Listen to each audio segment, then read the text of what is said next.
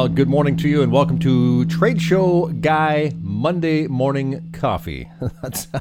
It's November 6th here already, 2017. My name is Tim Patterson, and I guess I'm Trade Show Guy. That's what they tell me anyway. So I own the company Trade Show Guy Exhibits. We do projects for small to medium-sized companies. Projects would include designing and fabricating exhibits, things like that. I also have a book, which you can find on Amazon, called Trade Show Success. I always think it's interesting who you meet in this business and what those people do. For example, I recently met a guy named Matt Kazam via LinkedIn. Not sure if he reached out to me or vice versa, but I offered at one point to say, hey, maybe you should be on my podcast and vlog because, you're in Vegas, you're in the event world, you do trade shows and corporate things like that. He said, sure. So we ended up doing a little conversation recently, and this is how it went with Matt Kazam. Speaking with Matt Kazam of They Laugh, You Win. You're in Vegas, right, Matt? I am. Thanks for having me. But you don't sound like you grew up in Vegas. I'm guessing no. Kansas. Kansas. Yeah. And how would you? How does someone that grew up in Vegas sound like? I'm not really sure about that. Yeah. No. I think of like a tumbleweed because I don't think anybody is from here other than the tumbleweeds. That's true. And it's crazy how much this town has changed. I always say Bugsy Siegel is rolling over in his very shallow grave. If he saw what Vegas had become, what his dream eventually had manifested to, but nobody is from here. But the town is booming, so I think there's going to be a new generation. So Vegas might develop an accent. And so in the green room, we were kind of talking about how Vegas has really exploded in conventions and meeting space and trade shows in the last 10, 15 years or so. You've been there a while. You did a show for a long time, a comedy show. So tell me about that and what transitions have you seen in Vegas? Amazing. It's funny. People don't come here for play anymore. They come here for work. Caesars has changed their marketing to be Caesars means business. And, we've got to 50 million people come here. Thank goodness they all don't come here for gambling, drinking, and, debauchery.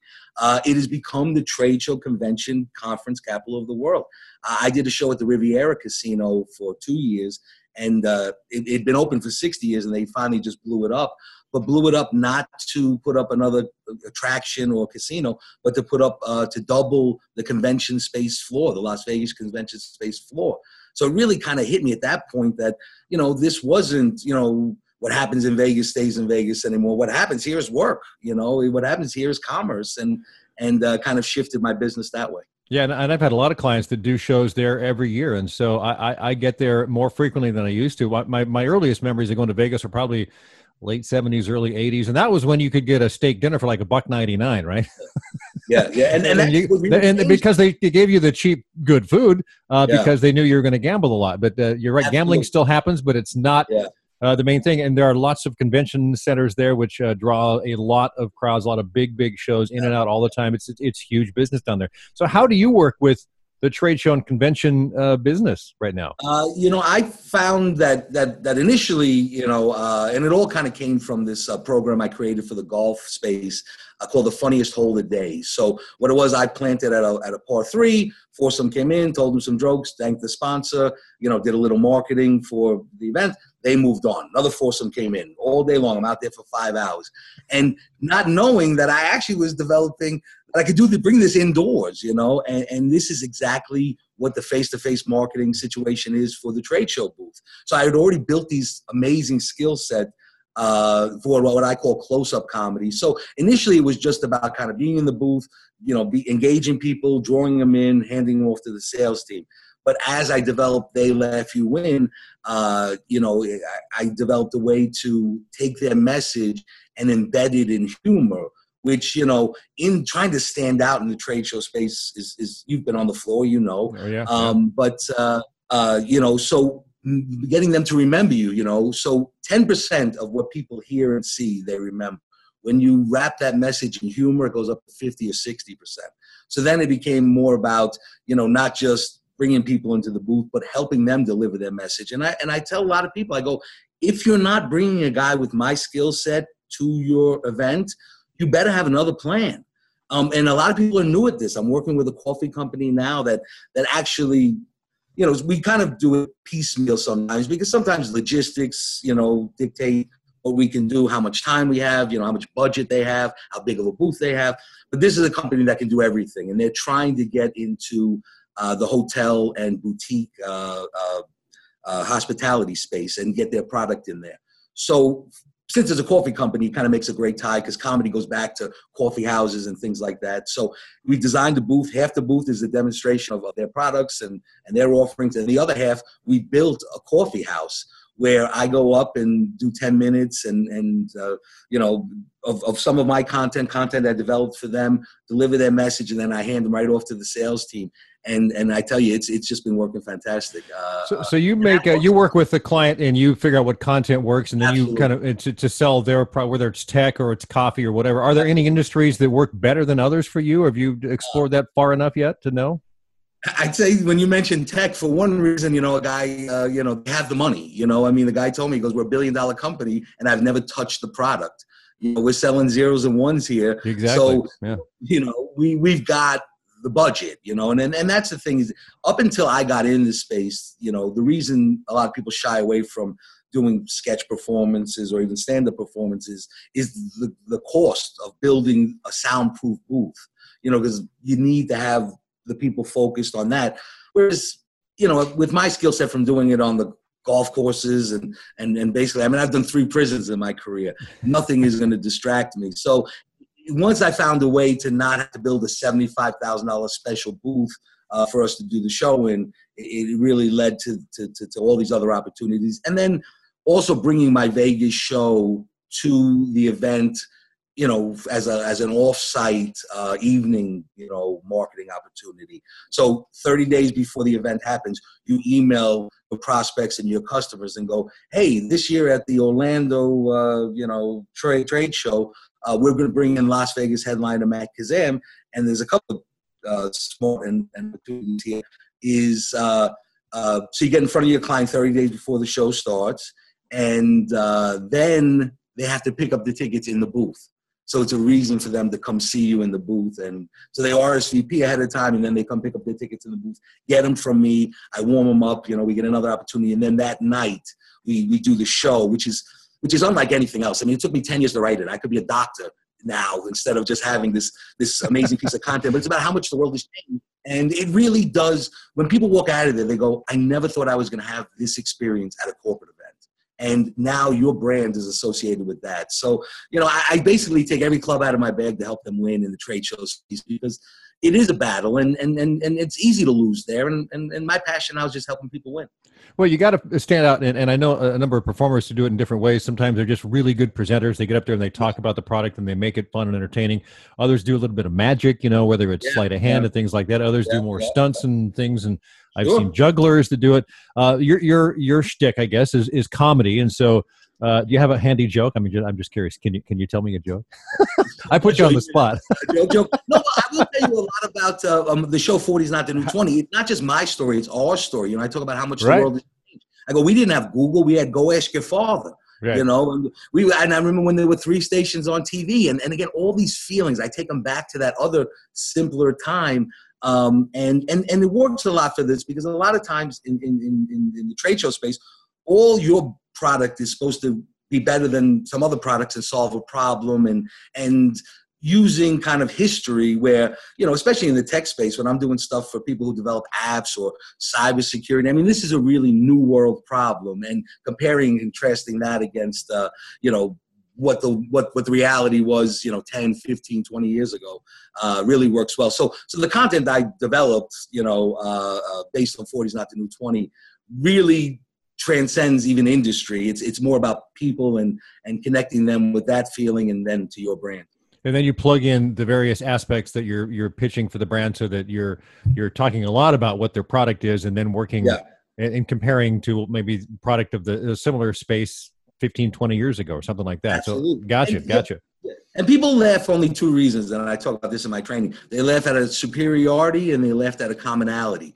Now, superiority doesn't really work in a lot of ways in business, but does work when you're talking about your product being superior to the way we used to do it. So it really, there is tremendous opportunity for comedy here. And, and then when it does allow, the full gamut of my offerings, really chances to really stand out, because you're the only one a lot of times bringing this. A lot of people are bringing magicians. A lot of people are bringing these other ones. But at every show, where the buzz of the show, and that gets picked up by the trade magazines that are there. I mean, they're really interested in this concept I created. So there's a lot of ancillary benefits as well. Well, I'm looking forward to seeing how that develops for you over the next few years, Matt. I think that's great to hear from you. Lead generation, comedy, corporate events, trade shows, and things like that. And so, Matt, what's the best way for people to track you down? I think we ran into each other on LinkedIn. I'm not even sure how it happened, but that's what happens. I thought, well, Matt, I got to talk to you. So. Well, and that's the thing, is that's why They Laugh You In. I kind of had this business 10 years ago, and that was kind of pre-Facebook and LinkedIn and the internet. And now there are a lot of places, but theylaughyouin.com is the best way. Really love on LinkedIn. If you connect with me on LinkedIn, I give tips every week, and there's ways just to kind of be part of my network there. But, we'll come to Vegas and just stand on the strip for half a minute. I'm sure I'll walk by.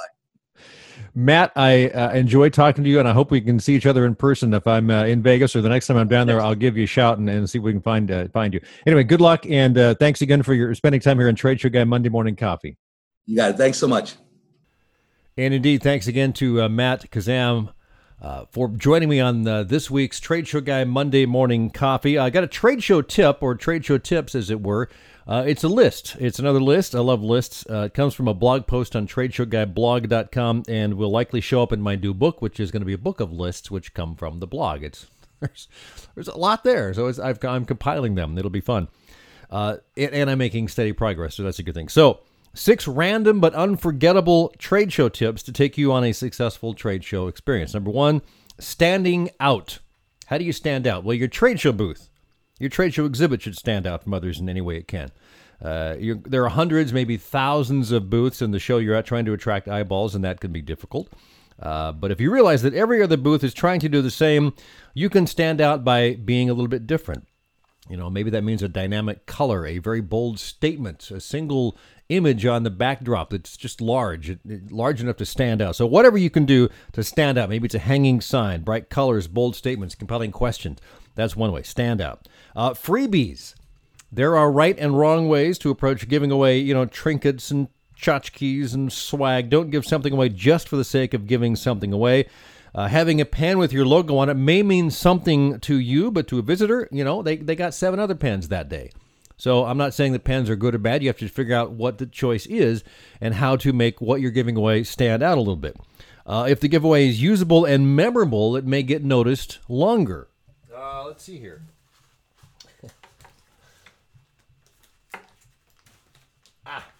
I use a letter opener. It's got U.S. Bank on it. I've had this for like 10 or 15 years. I use it every day. And they remind me that they gave it to me. And maybe that's a good thing. Maybe that's not. I'm not a U.S. Bank customer. Well, I guess I have a credit card through them. Anyway, so how do you stand up? If a giveaway is usable and memorable, it may get noticed longer. A premium giveaway for a special visitor that you're really trying to sell may mean a metal coffee cup with your logo or something similar. Work with your promotional products company to find appropriate freebies. Business cards. When was the last time you went to a networking event or a trade show and said, oh, I only brought like a half a dozen business cards? Take twice as many as you think you'll need. I end up usually taking a couple of hundred. And I have some in the suitcase, if I'm traveling, and I've got 50 or 60 in my pocket with a rubber band around it. So when I trade cards, I stick their card into the rubber band. Anyway, so I take lots of cards. I have been to networking events where I've forgotten cards and only had a couple, but I always manage to make plans to get enough at trade shows, so that's good. 30-second pitch. Most standard sales pitches will be packed with features and benefits, but that's a good way to become very forgettable because people don't care about features and benefits. Instead, come up with an engaging question or an introductory question that gets a visitor to stop. Then you can go into a pitch that focuses on how you work with clients. Like, we help frustrated marketers that can't find a good graphic designer, or they're embarrassed by poor signage or poor printing, or they don't have an overall program to get their brand image out online and don't suppose that any of those concerns or challenges affect you, those types of things, okay? Number 5 is traffic flow. If your booth is blocked off from the aisle by tables and chairs, people can't and won't come inside your booth. If they don't come inside your booth, you can't have a really comfortable conversation with them, or a longer one, if it's appropriate, about what challenges and how your product or service may help them. No matter what size your booth, the traffic flow should be prime consideration of the booth design. And finally, number 6, have some fun. Trade shows and events are a short-term but high-energy commitment. The more fun it looks like you and your staff are having, the more people you'll attract, the more people want to be involved with you. Trade shows are all about attracting people and then knowing what to do with them. So that's our tip of the week, the list, the 6 lists. This week's one good thing, I got to give a shout out to Sandler Sales Training. I just wrapped up a year of training with them and am considering jumping in for a second year. We'll see how things go. What I really love about the training is that it was a consistent weekly training and not a one-time only workshop where, 2 days later you've forgotten pretty much everything. Weekly reinforcement and continued training is really the only way, in my opinion, to get the results that you want. And it gave me a system of prospecting and selling that I'd never really had before. So I'm much more comfortable at that aspect of my job, So a shout out to Sandler Sales and my trainer for the past year, Brad Kleiner, in the Portland area. That does it for this week's Trade Show Guy Monday Morning Coffee. Now I'm going to go back, and what I've been doing all morning is listening to Rolling Stones from the 60s. So back to my oldies. Have a great week.